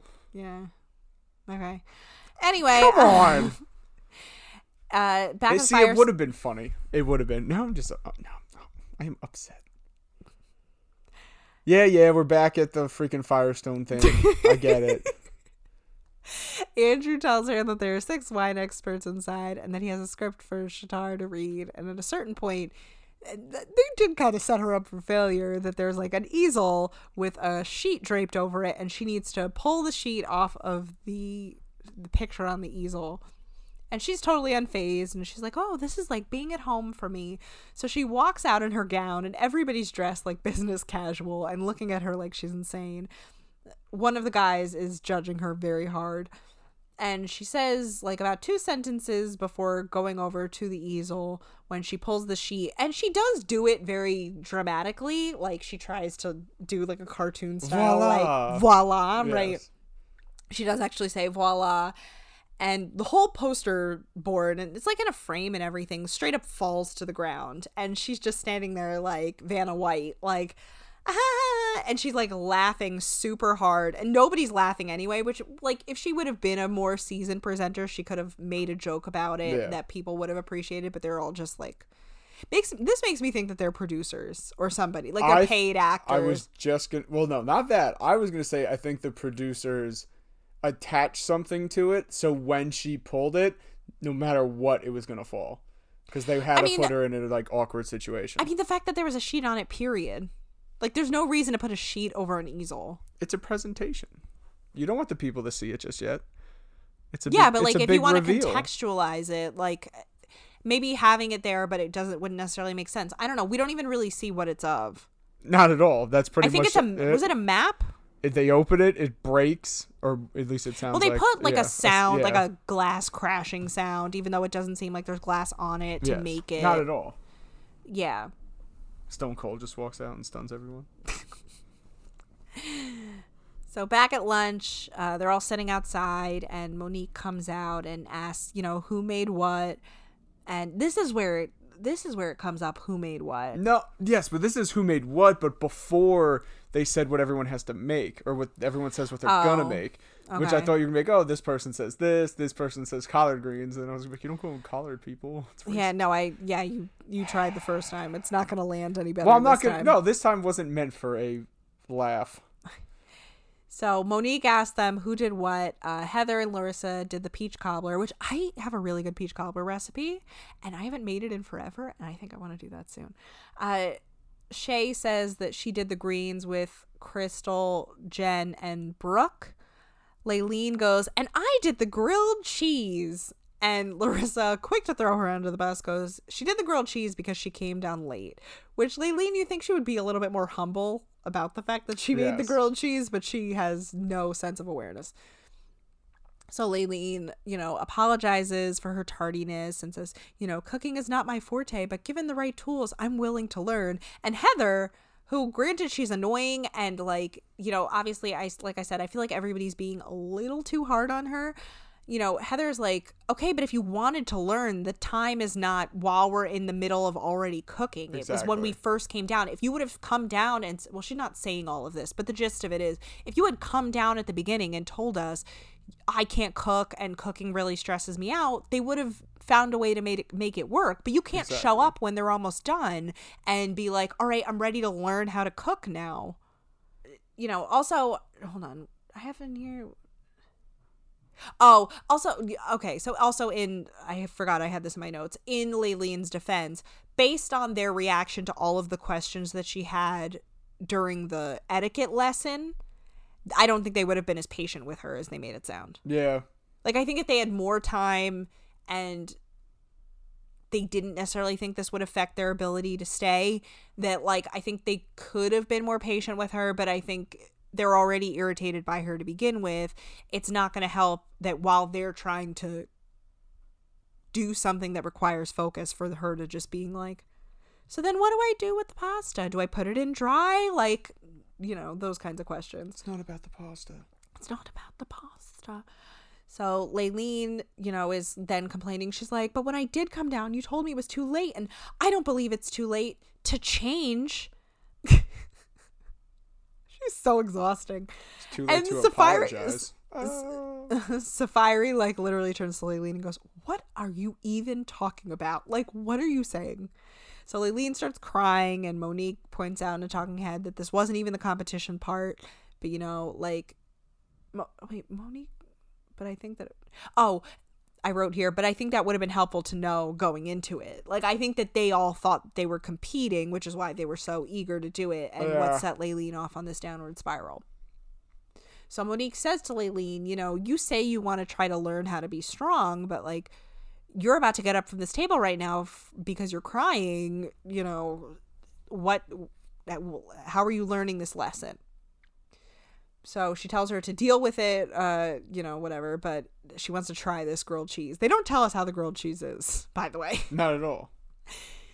So Monique then turns to the ladies and asks how they felt about last night, and Shay says right away that, it wasn't right that Shatar won, and, the fact that she ultimately gets to get away with what she did now. Exactly. And Heather's like, we already don't have any privacy as it is, and now I gotta watch her even stepping foot in my room, and and she still gets to be out there right now. And Monique is tired of Heather being the victim. Yes. Which... just another victim. I don't know. I don't think... as much as I'm like, yeah, Heather's really whiny and annoying...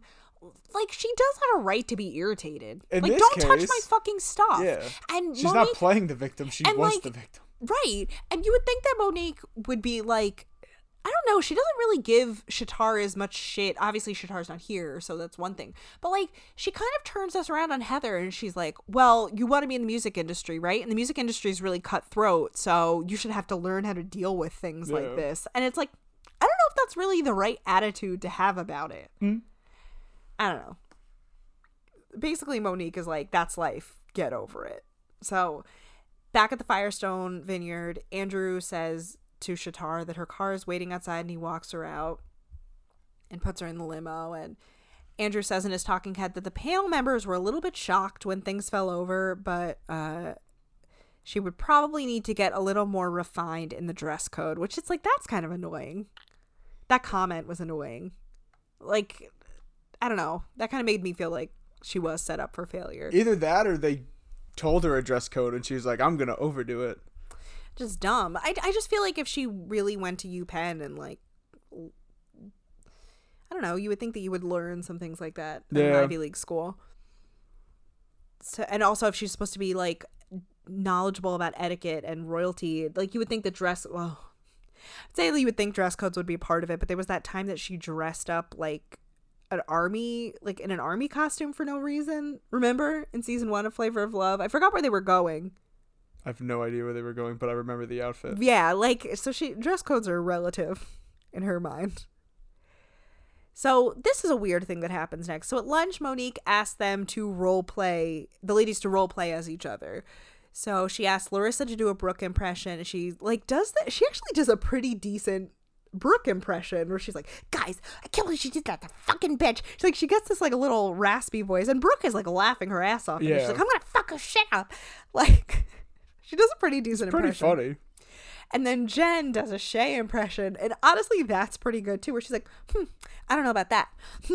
I don't know. Like, basically, it's the kind of thing where it's like, I don't know if I'd be able to pin down an impression, but the impression she does ultimately kind of works, where it's just a lot of,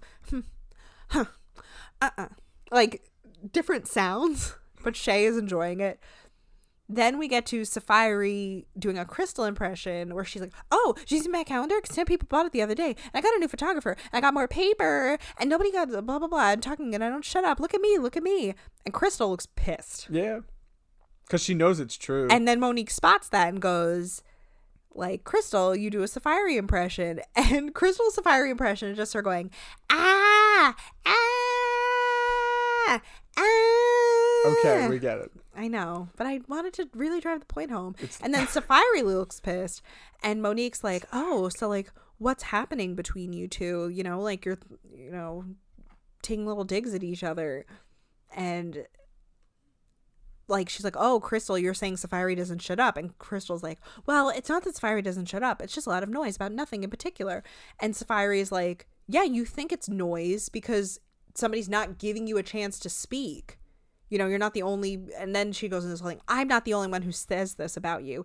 And then Crystal, while being accused of talking too much about herself, in response to that, proceeds to launch into a whole thing about how she talks too much and makes it about herself.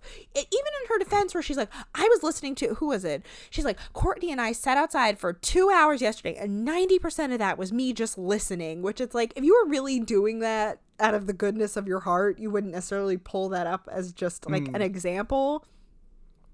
So Becky makes the point that I just made basically in her talking head, which is like, even when you tell Crystal she's talking too much, she will respond to that by not shutting the fuck up. Exactly. So what happens here? Oh, Monique says, you know, I'm not really sure what conversation Crystal was having with herself, but it was very much just me. So Monique says she appreciates them and thanks them for the meal and says that she'll see them at elimination.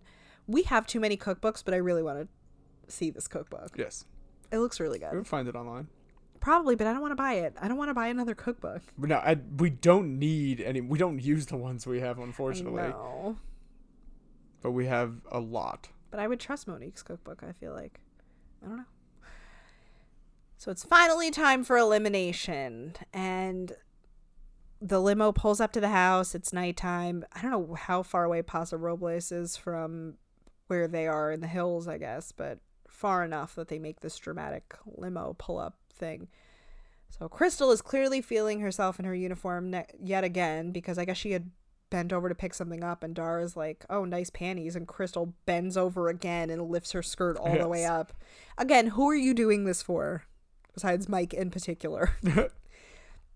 I know he'll be watching this in the future. So Monique calls them down over the loudspeaker, and Heather's like, oh, like in her talking head, like, oh, I'm feeling really good, and like I put my best foot forward and putting the effort in, and there's no reason for me to be eliminated tonight. Okay. So then Courtney's like, oh, Crystal says to Courtney, oh, I'd be really surprised to be in the bottom. And Courtney goes, really? And Courtney says in her talking head, rightfully so, that I think Crystal's going to go home because, you know, even if she doesn't know it yet, like, she's fucking up. Didn't Crystal say she thought she was going to be in the bottom three? No, she says, there's no way I'm going to be in the bottom three. I'd be surprised. Typo. Yeah. So you're too busy looking at her to listen to what she's saying. Well, I wrote Crystal flashes the camera after Dara says something about panties, and then I just wrote Crystal thinks she's in the bottom three. No, said she doesn't think she's in the bottom three. So all the ladies are lined up, and Monique reminds them that the lesson was about etiquette. Some of you delivered and some of you didn't. Laylene, in a talking head, says she's nervous because she's trying to shed the image of me being a crybaby, and I still haven't done that because you've cried so much so far. Monique calls out Shatar in particular and says that what she did was dirty, and she not only fooled Heather, but she fooled Andrew. But unfortunately, because of the rules outlined in this competition, she's safe from being expelled. Yes. Monique says in her talking head that she is absolutely foul, but in the end, Andrew picked her, so there's nothing really that can be done. Yes. So, of course, Larissa says in a talking head that since Shatar got away with this, she's going to have to do something. She's acknowledging that this has now given her the green light in her mind to treat people however the fuck she wants. And because she knows she'll be able to get away with it as long as she wins. Mm-hmm. So Monique calls down Larissa, who's pissed and says it should be Crystal, Heather, and Crystal. So she says it's more embarrassing than anything, blah, blah, blah, me, I. So in the bottom three, they talk to Larissa first. So Keith's like, you weren't really engaging at all in the lesson. You just seemed like you were bored. Mickey kind of drags her here for being like, it was really inappropriate that you came on to Andrew during the question and answer period. You know, he was looking for help at the event, not to find a date. Like, what is wrong with you? But really, it wasn't made especially clear. So, I mean, at least to us as the audience, we don't know. This show is like way more heavily edited. Than I feel like edited. Like I feel like more so than the other ones have felt. I feel like there's a lot more of a narrative arc going on. Yes. In these episodes than in past. I mean, obviously they existed in the other shows, but it's definitely a lot more of that now. But we're getting more into the future of reality television. Right. This is all paving the way. So Monique's like, okay, what would you like to say? Do you have anything to say for yourself? And she's like, oh, from what you guys told me, like, I'll try my best or whatever. And Monique's like, have you noticed that, like, every time, like, you get called out on something, you turn into, like, a little kid? Like, you retreat into, like, this childlike thing. And, like, even now, like, you're getting called down to the carpet and you're just, you know, you turn into a little girl, which it's like, well, you did call her down to the carpet. That, like, feels very childish and demeaning, and you have her in a schoolgirl outfit, so I don't really know what you're expecting from her. Then they talk to Heather, and Keith's like, you knew it was an etiquette training class, and you came down with a pair of red pumps on. You looked a little bit like a Catholic schoolgirl gone bad, which I feel like kind of sounds like a compliment, but I know it was not intended to be one. Heather says in her talking head, you know, Keith, I know you're judging us, but I don't find you very charming. I find you very rude, and I think you don't have much etiquette yourself. It's like, good one. You told him. So Mickey says to her, you had a real struggle last night when Shatar told you, you know, that she stole your dress and you couldn't really get over it. Last night you gave in, gave up, and ultimately gave out. Nice. Finally, Keith tells her, I think that you're a beautiful woman. I think you know you're a beautiful woman. And I feel you're kind of stuck in a model role a bit too much. He then goes on to say that he noticed while they were doing the book on the head challenge, like you were a little bit too caught up in not ruining your hair. And that did kind of turn some of a negative spotlight on you. He says he doesn't think that it's healthy or appealing. Okay. Mickey says you made it to the dinner portion of the competition, but you didn't really do a lot when you got there. You got loud and then you tried to play it off, like the etiquette lesson didn't happen. I don't know what that was in context of. Crystal in her talking head says that what I got put into charm school for in the first place and I'm not working on, so I guess this was like her come to Jesus moment. Mm-hmm. So she says to the deans, I got a little caught up in the competition and I just have to work on me. It's like, wow, you managed to fit I and me in a sentence there. Congratulations. So Monique in her final sort of words summation of what the judges all just said, she says, Crystal, every chance you get, you talk and you talk and you talk about yourself. She says she asked Larissa how old she is, and Larissa's like, I'm 22. And Monique goes, grow up. Then Heather, she goes, being the victim gets boring and you play it very well. And ultimately, that's why you're getting expelled. Yes. That sounds more rhymey than it does in real life. It's like the Dr. Seuss reality show. Yeah. Heather thanks Monique for the experience. And obviously Heather is crying in her exit interview. And she's like, right now, I'm really hurt, really shocked. I'm going home. And I just hope I don't have to change the person that I am to break into this industry. Which is like literally the complete incorrect takeaway from what Monique just said. Like, you do have to change parts of yourself. Like, I get that you still want to maintain being a nice person. But there's a difference between being a nice person and being, complete pushover and just completely strong, like weak, no character whatsoever. So Monique, as Heather is walking out, she goes, I hope I can get a free CD when your music comes out. And she just says thank you. She doesn't even just say like, oh yeah, I got you or anything like that. It's like, come on. So Monique says in a talking head that Heather was expelled because I believe in Heather's mind she's already this pop diva who felt like she didn't need to improve. I'm Neve. Don't you know me? I'm a star. Which is like, you didn't convey any of that to her. Yes. What you said is she's weak. Not that she thinks too highly of herself. I don't know, just the narrative got a little exhausting. So Monique dismisses all of them, and she does this thing that we were kind of laughing about. We were rewatching it today, where we were like, how cute. She put Neve on the back of her pledge pin. Just the way you say it, my God. I'm trying to think who's... Oh, that sounds like the Watch What Crappens impression of Cynthia from Real Housewives of Atlanta. I don't know what that sounds like. Oh no, and Karen. It's a little bit more of a Karen from Potomac, but it's a lot of, for those, if you watch Bravo, you have to listen to Watch What Crappens because they're so funny. But then they do pretty good impressions, but some of their impressions kind of overlap, and the Karen and the, oh my God, I just completely forgot her name. The Cynthia impressions are kind of just very much like this, and just breath, sort of out of breath, but very pointed in what you are saying, child. Mickey gets a good laugh out of the Neve thing. And the bonus scene, very quick, is... Oh, wait, where did I get this bonus scene from? How did I figure out the bonus scene? One. I don't know, maybe whichever version I watched. But the women ask...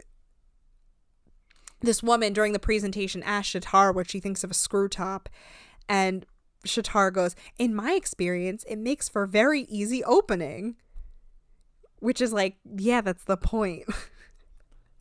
So Andrew explains something about less corkage while Shatar attempts to open the bottle with a cork, and she fucks it up and he has to fix it. Where did I get the bonus scene from? Maybe you Googled it? I don't know.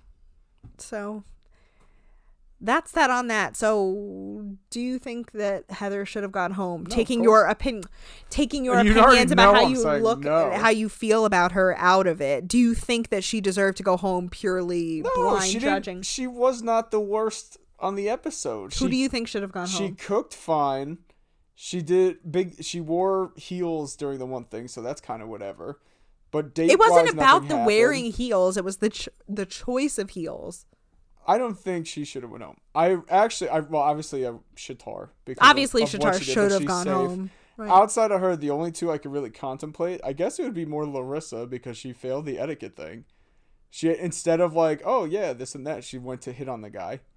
And then she looked like she didn't want anything to do with the competition whatsoever. That's your choice? Because The only other one I would think is Laylene, just because she like fell apart. Of course, you're so biased How am I because of who biased? you're attracted to. Because really, who should have gone home was Crystal. Why?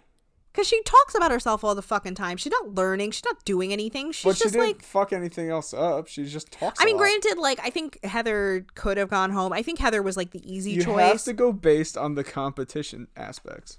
What I think And this the should have been challenges. done is there was a show. I might be mixing it up with another show, but I could have sworn that there was a show for all my noggin heads that there was a show called Queen Bees. I think that was the one that Stassi was on as a child, but I don't remember if Stassi was from on. Pump? Yeah, She was on a show? yeah, Huh. she was on actually a couple shows. But, like, I think as a family, they were on one once. And then she was on this show, Queen Bees, about, like, bitchy teenage girls. Oh, my God. And I think this was the show where nobody got eliminated, but they earned points that were cumulative at the end of... Like, it was Gotcha. basically a charm school type of thing. Yeah. But it was cumulative and you earned points each week. So Yeah. nobody got eliminated. The winner was chosen by who... Who had the most did points, the best. Yeah. I'm pretty sure it was Queen Bees. Somebody, if you're out there and you remember any of these types of shows, let me know. So yeah, that's the episode. We're back with a vengeance. Woo. I will do my best to put more episodes up Die Hard more 3. frequently. Yeah. That's it. Yeah. I hope none of this is getting picked up. Oh, no, fucking it definitely is. I could hear it. And then same as it sounded like you could hear that there was like a truck or something backing up before. And I was about to be like, no, this microphone's so sensitive. You can hear it in my mind. And that's me wishing I could back up from my collard green joke. Oh my god, our upstairs neighbor is back from being gone for forever, and conveniently the weekend we decide to record again. The funny, I actually can't wait to hear back and see if we can hear that. Anyway, we're not going to be talking about this for too much longer. Do you want to do the final wrap-up plug shit? Okay, well, you could find us on Facebook at Rewind the Love Podcast. You could find us on Twitter and Instagram at Rewind Love Pod. Sonia, where can we find you? You can find me on Twitter at Sonia Marie Says. I'm Mr. Feeney 519. Please rate, review, subscribe, tell friends who don't suck, 5 stars. There you go. Thank you. Blah, blah, blah, all that fun stuff. Yes. No, but we are happy to be back. Hope you guys enjoy this. And thank you, everyone, for joining us once again. We'll catch you next time here on Rewind the Love. Bye.